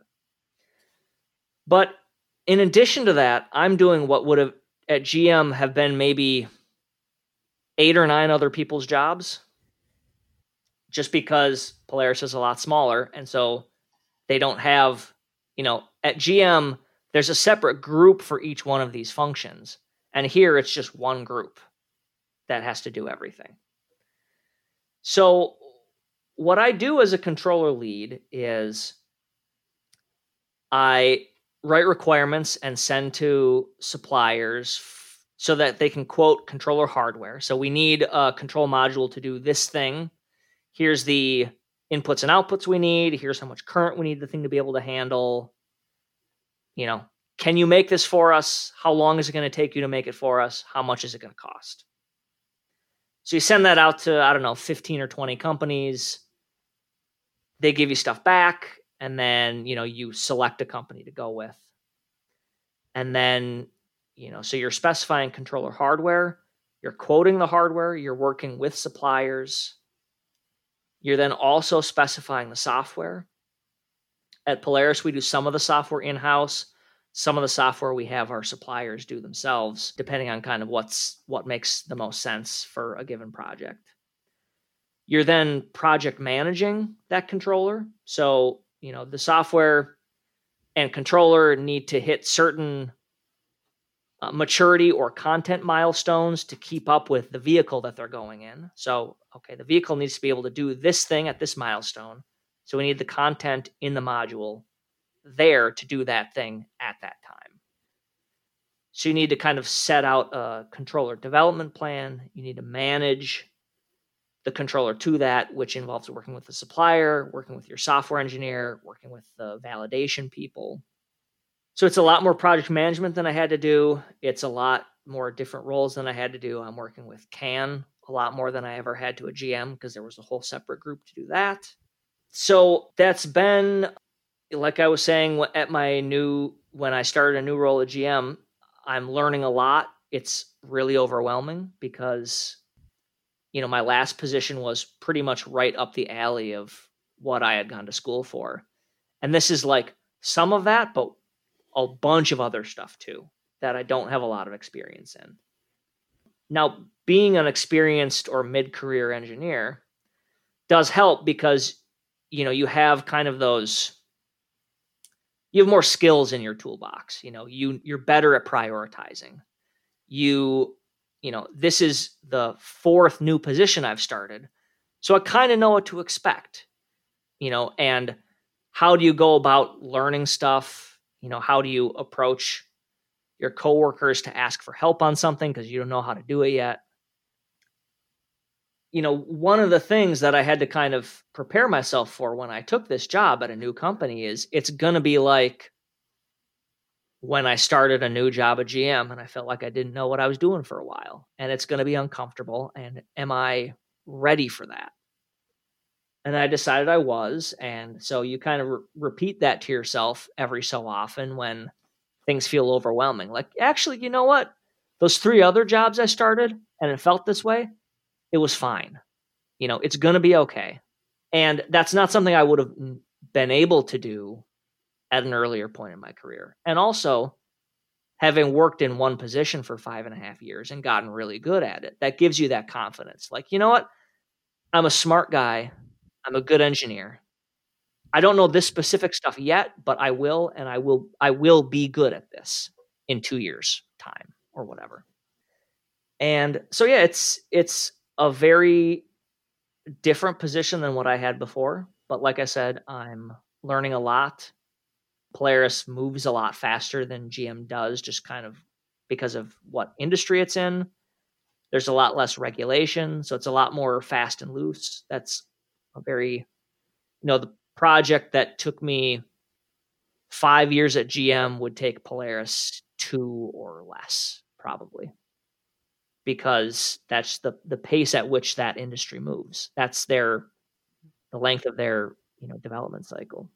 And I've gotten to got to know my new coworkers a little bit. That's another big thing when you come into a new job is, okay, who are like people have job titles, but then also there's kind of like that underground network of who knows what and who knows how to like work the organization to get certain things done. So learning who those people are and getting to know them is also an important thing. Like what's kind of the black market of power, or who knows how to grease the right skids. Yeah. Some of the best advice I think I've ever gotten and try to give too is when you start that job and there's that initial start job lull where it seems like you should be doing something, but you're not doing a lot. I'd go talk to people, like go just meet people, go learn names so that when you'll get busy. Don't worry. They didn't have an empty position for a reason. They have plenty of work to do. It will get busy. And at that time, having the network start to build up is a good time. So yeah, it must have been weird going from, being busy at GM and then just doing nothing, but it sounds like you're able to build up your network during that time. And it's good. Cause you realize being an experienced engineer that network is important to have. Yeah. And that's something that I didn't know when I was starting at GM. So it's very interesting starting at a new company, having worked somewhere else for 8 years, because this is only the second company I've ever worked at, in my quote unquote real job type of career. And so I just know a lot more about what is it like to have a full-time job as an engineer. Yeah. Some of those people skills, how to talk to and deal with your manager, how to, like we talked about earlier, if you need something from somebody, how to encourage them to get that to you without, being a jerk about it. And those things just kind of come with time, and you're not really going to have those when you start your first job. Although hopefully if you listen to enough episodes of this podcast, there's the Plug Boys. God, the second one, you're so good at this. Right. I mean, look, this is not my first podcast rodeo. I know what the deal is. But no, so like if you listen to this podcast enough, you hear all these different people's experiences. This is kind of, I think, Brennan and Troy, your goal with this is to at least give people a heads up, like, here's what to look for and to pay attention to when you start your job. Things that, that I didn't know when I was starting my first job out of school. Things like it's not homework because there's not an answer key that the professor has somewhere. You guys have talked about that a whole bunch. The interpersonal stuff, time management, all of that stuff is important, and you have to kind of learn it's important on the job in addition to learning that domain specific knowledge. But hopefully as a listener who's starting out in their career, in listening to this podcast, you know a little bit better, like at least to expect to need to learn those things on the job, and maybe to be proactive and to go out of your way in seeking that stuff out. With that, we normally ask you as we come to the end here, do you have any last minute advice? But I think you've just said it all right there. You've given us so much awesome stuff tonight on all the lessons you've learned, and it's been awesome having you on here. It was awesome working with you in person, and awesome to have you on here. Yeah, you guys are very welcome. It was fun to come on. I having worked at GM for so long, I definitely have had a lot of these kinds of thoughts, and it's nice that you guys have a forum like this where people can share those experiences. I hope, Brennan, I hope you don't trash talk me specifically too much when you talk about your career. I could never do it. Okay, good. Yeah, right, thanks for your time. See you guys. Thanks for coming on, Adam. We'll maybe talk to you again soon. Okay, for sure. Bye. Bye. See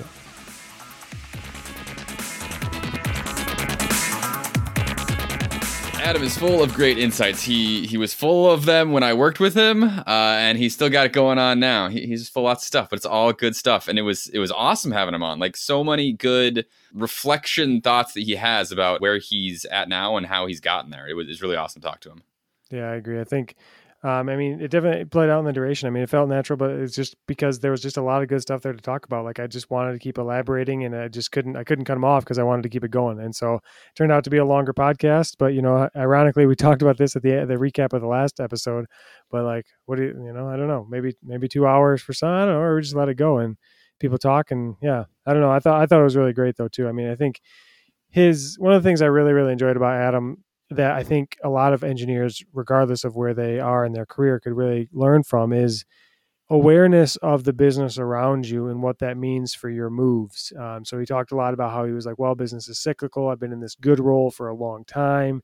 It's probably going to get bad. I got to think about this. And that bad, it just goes up and down. And I thought he did an exceptional job while still being very technical of keeping his hand on the pulse of the business so that when he made moves and did different things, it wasn't at too bad of a time. It probably just because the 09 burn, coming into it hard like that and realizing that some things you can't control. And so you got to control what you can control. And, maybe he just came out of that swinging and really learning. I don't know. I think that's that situational awareness in your position is a really, really good idea for every engineer that's listening and beyond. Yeah, I totally agree. You can't just like have your head down every day, not really paying attention to what's going on in your career and the greater world around you and what that might mean for your job, or when you do put your head up and you decide you want to move and you've missed an opportunity or something's gone by. I think he talked about how in your first year and a half of job, you might not even really know what you're doing. You're still learning. And I think that's an important thing for people to realize is that when you start a job, it's likely that you do not have all the necessary skills for it, but you're still hired to do that because you're expected to be able to learn and to be able to figure it out over time. And that's an important thing because you might get into something and think that you're way over your head. But if you stick at it, you'll eventually be able in 6 months, a year and a half, or whatever, to just have the answers to questions second nature and just to do your job really well. And especially as like Adam is jumping around from different roles, only one of those was one that he felt like he really was specialized in because of his education background. And so you always have to realize that like you can perform really well at lots of different roles as long as you have kind of a learning mindset around it and are open to that. Yep, a lot of good insight there. So thanks, Adam. Yeah. If you're listening, Awesome. If you listened all the way through the recap of your own episode, thank you. Thanks for listening. All right. Man. Good to talk to you. We'll talk to y'all later, everyone. Thanks for listening. See ya. Bye. Thanks for listening to this episode of Engineer Your Career with Troy Bauman and Brennan Timrack. For more information about the show, visit our website at eycpodcast.com. There you can find show notes for each episode and get in touch with Troy and I. If you or someone you know are an engineer with an interesting or even not so interesting career journey and would like to be on the show, go on the website, send us a short bio, and we may just invite you to come on and share your story. And finally, if you want to show your support, please rate, review, like, or subscribe to the show on your podcast player of choice.